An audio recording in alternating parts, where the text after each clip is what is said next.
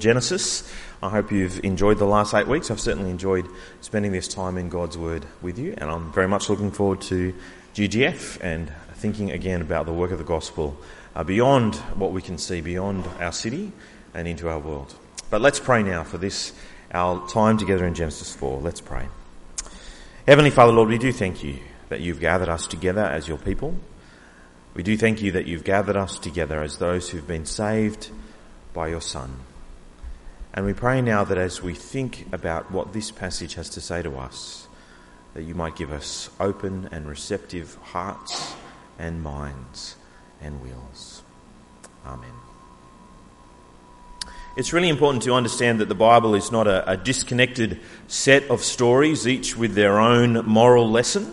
The Bible's not morality fables for children. That's what the cartoons were that I watched when I was growing up.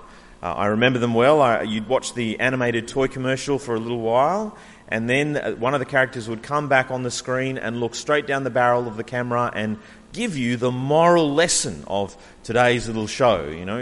Be a good friend, or obey your parents, or don't do drugs. Actually, it was the 80s, and so it was pretty much don't do drugs every week. Which was always kind of somewhat confusing to me, because my favourite TV show was He-Man, in which an ordinary person used a magic sword in order to transform himself into a kind of muscle-bound superhero. And if that's not a metaphor for steroid abuse, then I don't know what is. These days it's a little bit more subtle in the children's television programs. They weave the message into the show. So my children are slowly being indoctrinated into environmental radicalism by the Octonauts. And the less said about Peppa Pig, the better. But the Bible's not that. The Bible's not a disconnected series of stories, each with a moral lesson. If that were the case, then Genesis chapter 4, I guess, would be a warning about the evils of jealousy and rivalry, which in some ways it is. But actually, it's a lot more than that. It's a lot more than that when we understand that the Bible is a single story. And that what we've been looking at these past 8 weeks is the story of the beginning, but it's also been the beginning of the story. The beginning of God's great story, the beginning of what went wrong with our world, what we did wrong, and how God will put it right. And so what is the awful story of Cain and Abel all about? And I want to say that it fits marvellously, it fits beautifully with what we've seen before, what we saw last week. Because really, the theme of all of human history from the day that Adam and Eve were cast out of God's garden paradise has been a kind of collective longing for what might have been for the whole human race. We had it. We had it all. God's perfect garden paradise, well, that's been lost. The perfect relationship with God, that's gone now. The perfect relationship with each other, particularly within our families, well, we've lost that as well. And even the perfect relationship between us and the rest of creation, it's all gone. We've lost it all, except the longing to return to it. And I think you can still see that longing in our world around us all the time. Whenever I drive down a street of McMansions, I think there is someone who's longing for the garden paradise that we once had. Whenever I see a glossy brochure for a kind of tropical cruise, I think there is someone who longs for the garden. Whenever I see an ad encouraging me to kind of pursue my dream career where I only ever do what I love, I think there is someone longing for the paradise that we have lost. And whenever I see someone hurting, or broken, or in pain, I see someone longing for what could have been, and by God's mercy can be again. And so what Genesis chapter 4 represents are the first human attempts to return to Eden and the paradise that God once gave us. But they're both dead ends. They're complete failures. And they're here really to warn us what not to do. And so that's what I want to talk to you about today. I want to talk to you about the two dead ends back to God and back to his garden. The first one is Cain, and the second one is Cain's descendants. But then I also want to talk to you about why their ways back to God will never work. and then finish by just briefly mentioning the right way to get back into God's garden and back into relationship with him. And you'll find the outline there that you got as you came in, and it'll be great if you had your Bibles open. It'll be really helpful to follow along in Genesis chapter 4. So the first dead end, Cain. Come to chapter 4, verse 1 with me, would you? Adam made love to his wife Eve, and she became pregnant and gave birth to Cain. She said, "With the help of the Lord, I have brought forth a man." Or more literally, Eve says, "I have achieved a man like the Lord." There's a certain wonder to what Eve is saying. After all, this is the first child. This is the first time that another human being has come into existence apart from God's direct hand. And so there's a wonder to what Eve is saying, but there's also possibly a certain arrogance as well. I'm like God now, Eve could be saying. I make men. But there is certainly hope in what Eve is saying. Maybe this one can achieve for us a way back into the garden and into God's favour. Maybe this one can achieve the crushing of the serpent that God promised. And so they named the child, "I have achieved," or "I have accomplished." Well, that's what Cain means. And then they also have another son in verse 2, Abel. And his birth is clearly an afterthought, and his name reflects that. Abel's name means nothing. It means meaningless, a word that's made famous by Ecclesiastes chapter 1. Meaningless, everything is meaningless, says the author of Ecclesiastes, or literally, Abel, everything is Abel. And this is perhaps the first clue that all is not well in creation's first family. You can imagine the conversation at dinner time as, "I have achieved," commands meaningless to pass the sauce, can't you? Cain is the important one. Cain is the one who will achieve. Cain is the one who will accomplish. He is the one who will open the way back into God's garden and God's favour. Abel is meaningless, or at least so it seems. And there is a little lesson here, isn't there, about parents playing favourites. Playing favourites always ends badly. Esau and Jacob, Joseph and his brothers. But mindful of his destiny, Cain hatches a rather ingenious plan. He thinks to himself, if I give a gift to God, if I give a generous gift to God, then he will owe me. He will be in my debt. And then God will be obligated to bless me. He'll be obligated to listen to my prayers. And perhaps eventually he'll even be obligated to let us back into the garden. And it's a clever little plan, really. It seems like almost a foolproof way of manipulating God and getting him to do as you want him to do. And so Cain invents religion. Cain is the inventor of religion. He's the first religious man in verse 3. Cain brings an offering to God, a generous offering, but an offering that at no point does it appear that God has asked for. And then, as the afterthought that he is, so does Abel in verse 4. And then at the end of verse 4, the unthinkable happens. The Lord looked with favour on Abel and his offering, but on Cain and his offering he did not look with favour. Suddenly, "I have achieved" has achieved nothing. And suddenly nothing has achieved everything. And so how does Cain respond? How does Cain respond? Does he rejoice that Abel has found the way to please God, a way to be acceptable to God, the beginnings of a way back into the garden? And the answer is no. Cain is furious and despondent. He was supposed to be the answer. He was supposed to be the one who would accomplish. Was the important one. God was supposed to look upon his offering with favour. That was the plan.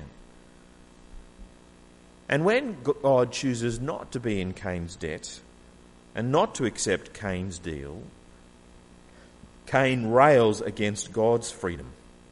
Cain is murderously furious. And why would he not be angry if he did not feel that he was owed something by God that he is now being denied? But why was Abel accepted and Cain wasn't? Abel's offering is, after all, it's just like Abel. It's a meaningless afterthought. Abel knows that he's nothing special. He spent his whole life being reminded of that. Abel knows that he has nothing to offer to God, that he has nothing to achieve. That's for Cain to do. And so he comes to God, not trusting in himself, not trusting in his own abilities or his own power or his own destiny, not imagining that he can invent a way to come back to God like Cain. He comes with nothing except a trust in God's goodness and in God's power and in God's provision of a way back to him.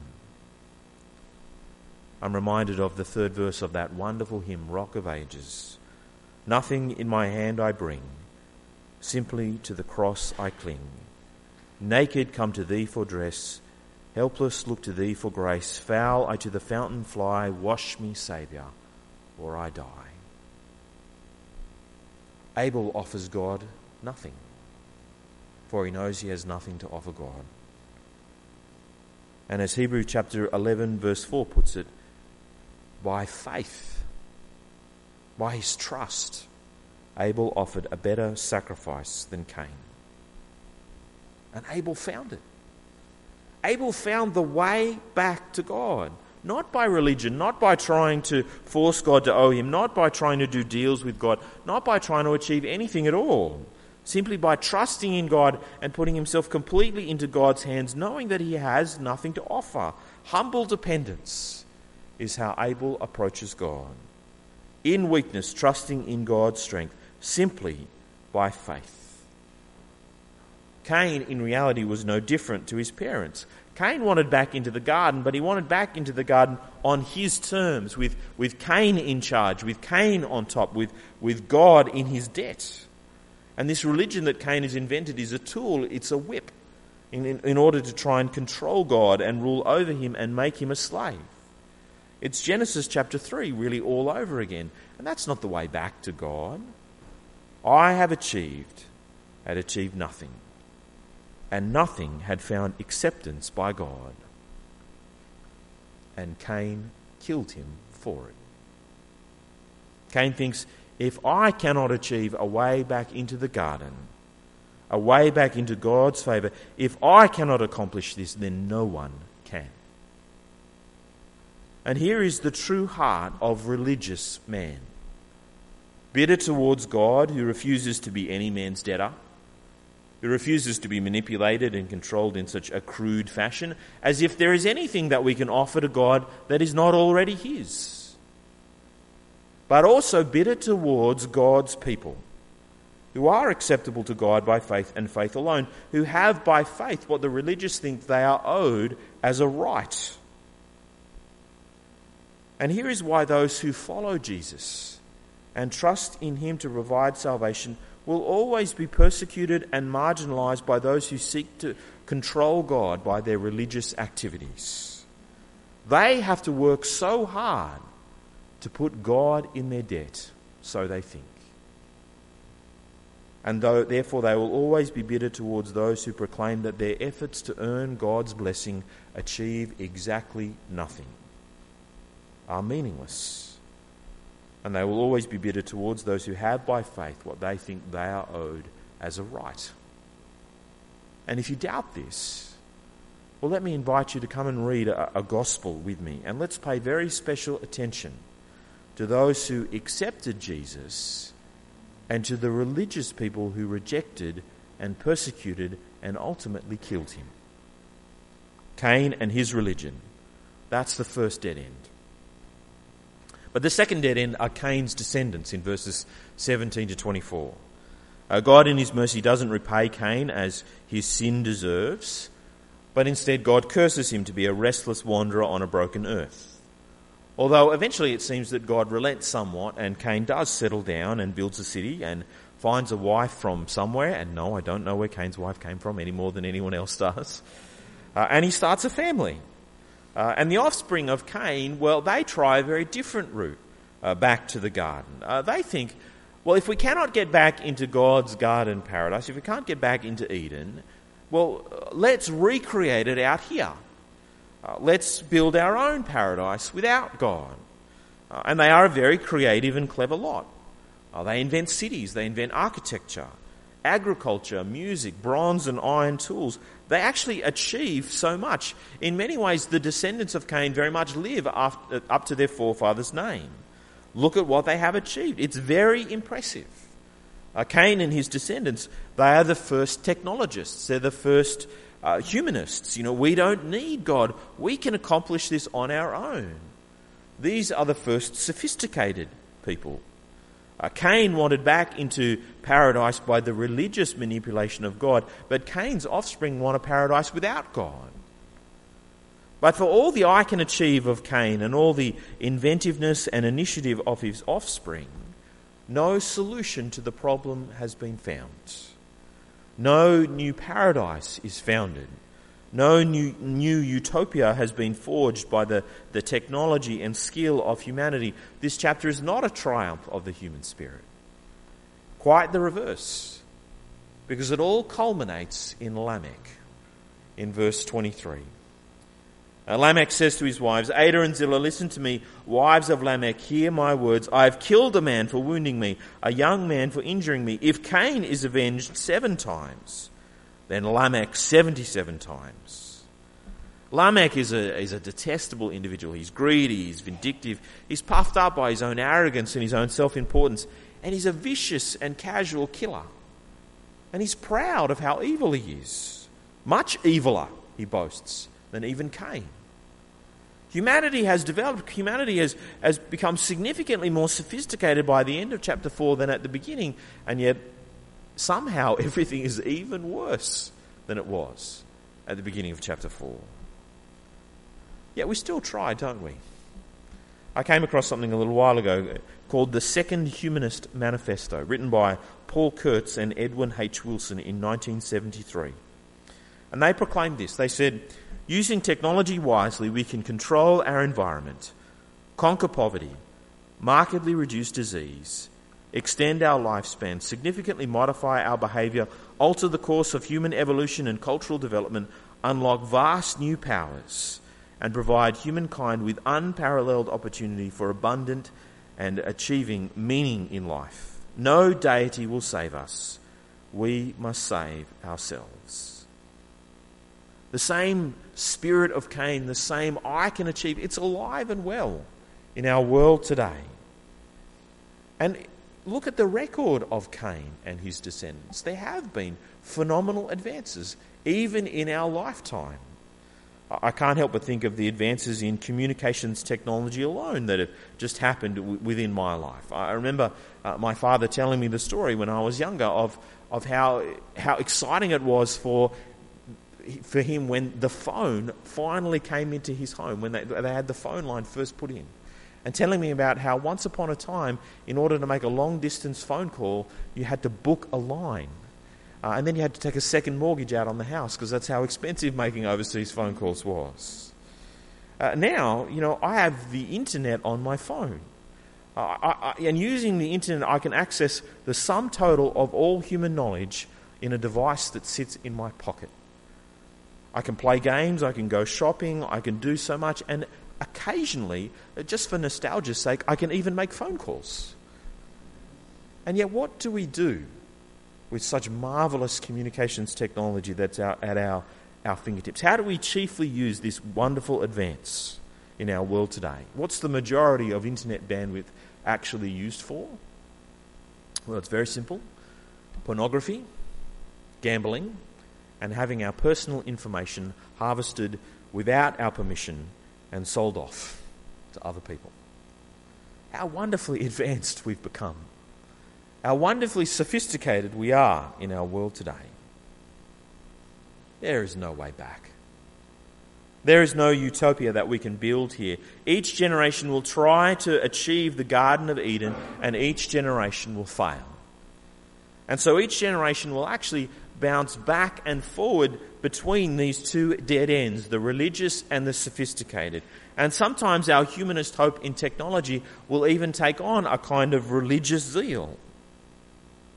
But both groups of people will share the same bitterness towards God. and bitterness towards God's people, who are promised a place in God's garden paradise simply by trusting in him, as Abel did. They're both dead ends. But why? Why do they always fail? And why will they always fail? Come to verses 6 and 7 of Genesis chapter 4. And these are perhaps the most important verses in all of the chapter. For here the true problem of humanity is revealed and is named for the first time. Genesis chapter 4 verse 6. Then the Lord said to Cain, "Why are you angry? Why is your face downcast? If you do what is right, will you not be accepted? But if you do not do what is right, sin is crouching at your door. It desires to have you, but you must rule over it." Sin is the problem. Sin is the reason why neither of these ways back to God will ever or can ever work. Personal human rebellion against our Creator, God. Seeking to live our life our way, with me first, without God, or with God as our slave somehow. I will be free. A complete rejection of the perfect provision, the perfect love, and the perfect rule of God. And so when God comes to confront Cain about his anger, he warns Cain that sin is crouching at his door. That sin is like a panther, lurking in the shadows, ready to pounce. That sin desires to rule over him and to control him. And unless he masters it, then it will control him. Sin is not passive. Sin has a deadly life all of its own. Sin is actively seeking to rule over us. In other words, sin is not just the wrong things that we do, even though it is the wrong things that we do. Sin is not just having a wrong attitude towards God, even though it is having a wrong attitude towards God. Sin is also a power. Sin is also a spiritual master that seeks to control you. And when you obey sin, it does rule over you. And this is why sometimes you'll hear preachers stand up and say, all sins are the same. All sins are equal. Which, to think about it for a moment, that sounds ridiculous, doesn't it? You know, of course some sins are worse than others. Of course murder is worse than downloading a little bit of music from the internet. Of course genocide is worse than telling a few lies.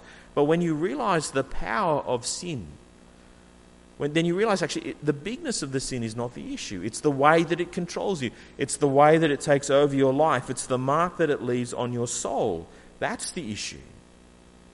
And sin is a power, and Cain is a great example of what it looks like when that power takes over your life. Cain has proven that had he been Adam or Eve in the garden, he would have done exactly the same thing that they did. Just as when we sin, prove that we too would have done as they did. Sin's power is at work in all of our lives, and sin seeks to rule over us unless we master it. And so like dropping like putting a drop of food colouring into water, it hasn't taken long for the entire glass of water to be tainted. Sin has spread its way through creation's first family. Adam and Eve disobeyed God in the first generation. In the second, that has become murder. And eventually you end up with the likes of Lamech. And sin crouches at our door as well. Notice how sin actually attacks Cain at his best desire. At Cain's desire to seek God, and Cain's desire to be reconciled with God and to re-enter the blessing of God's garden. And sin often does this. Sin often takes hold of our best intentions, our best desires, our desires to do good, our desires to be at least what we think is selfless, to heal and to help, and sin twists them and turns them and makes them ultimately about us. Not the good that I do, but the good that I can be seen to do. And when I think that I am right, when I think I'm doing the right thing, well, then I can excuse anything. I can excuse any treatment of other people. When I'm doing what I think is right, how dare anyone question me? How dare anyone contradict me? No, sin attacks us at our best desires because that's where we're overconfident. That's where we think we can easily justify any actions. And so we can find ourselves doing great wickedness from what we think are pure motivations. And again, if you doubt this to be true, then let me invite you to read with me the story of Jesus' temptation by Satan in the wilderness. And you'll see that Satan attacks Jesus not where he is weakest, but actually where he is strongest. Sin is oh so subtle. Even when we think we're safe, in fact, especially when we think we are safe, that's when we are most vulnerable. And the sin of Cain can creep into the Christian church very easily, especially if we've been raised up on the doctrine of just deserts, that I can get God to be pleased with me on the basis of what I have achieved.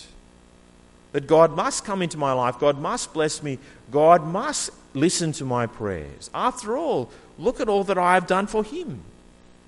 Look at how often I come to church. Look at how much I give towards missionaries and towards the work of the gospel. Look at all the different ways that I serve. Look at all the rosters that I'm on. Look at all the time that I give. Surely God must be pleased with me. Surely God must owe me. But if that is your attitude, then you are a Cain and not an Abel. And you will end up bitter towards God and bitter towards others who receive simply by faith what you feel you deserve because of your works. So what is the right way back to God? Well, there is only one way, and it's the way that God will provide. Right at the end of the chapter, Eve and Adam have another son, and they name him Seth. And Genesis chapter 4 is a great reminder of what we realized last week in Genesis chapter 3, that salvation does not come through the work of the man, be it the religious work or be it the sophisticated work. Salvation does not come through the work of man, but through the childbearing of the woman. God would provide a way back to Him. And what we need to do is come to God like Abel, trusting in His way to save us. And He has provided, not Seth, nor Seth's children or his children's children. In fact, it would be 74 generations until God's salvation would come, till the Saviour and the serpent crusher would come. And when Jesus came, He came like an Abel to a whole city of Cains, a city full of religious people who thought that God owed them because they made their offerings and they did their works.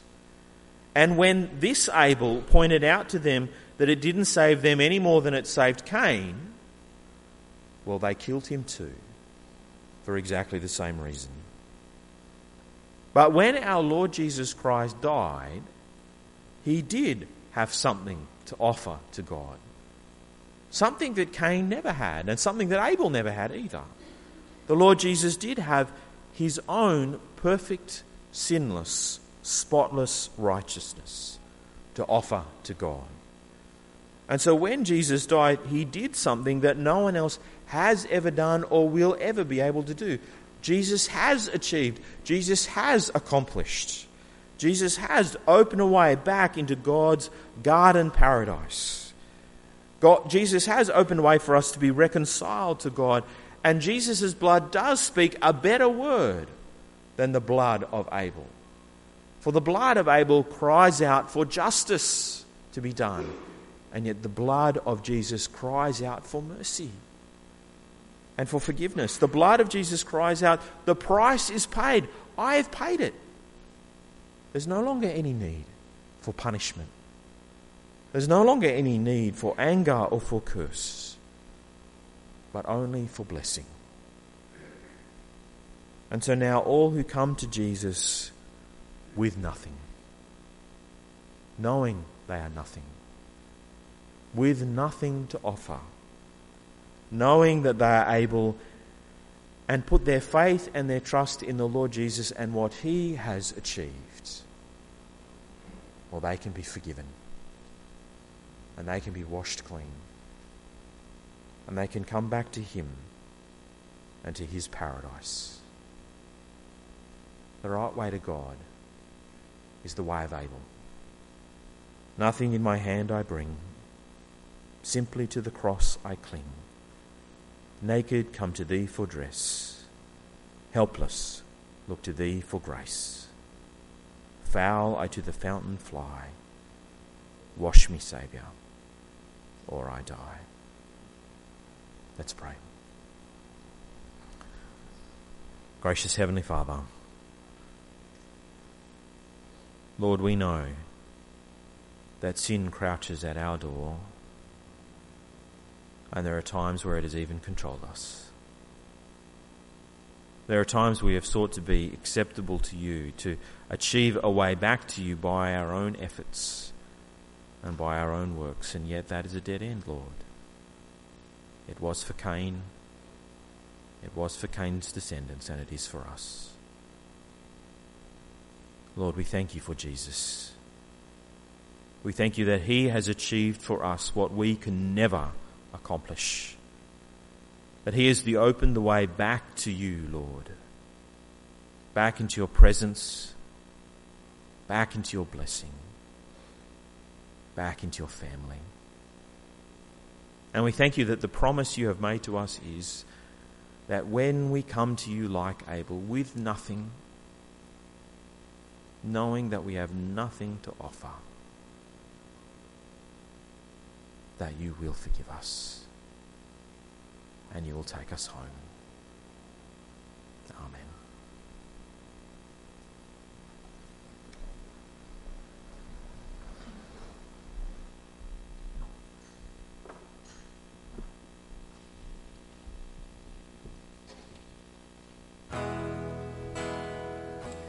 Please stand.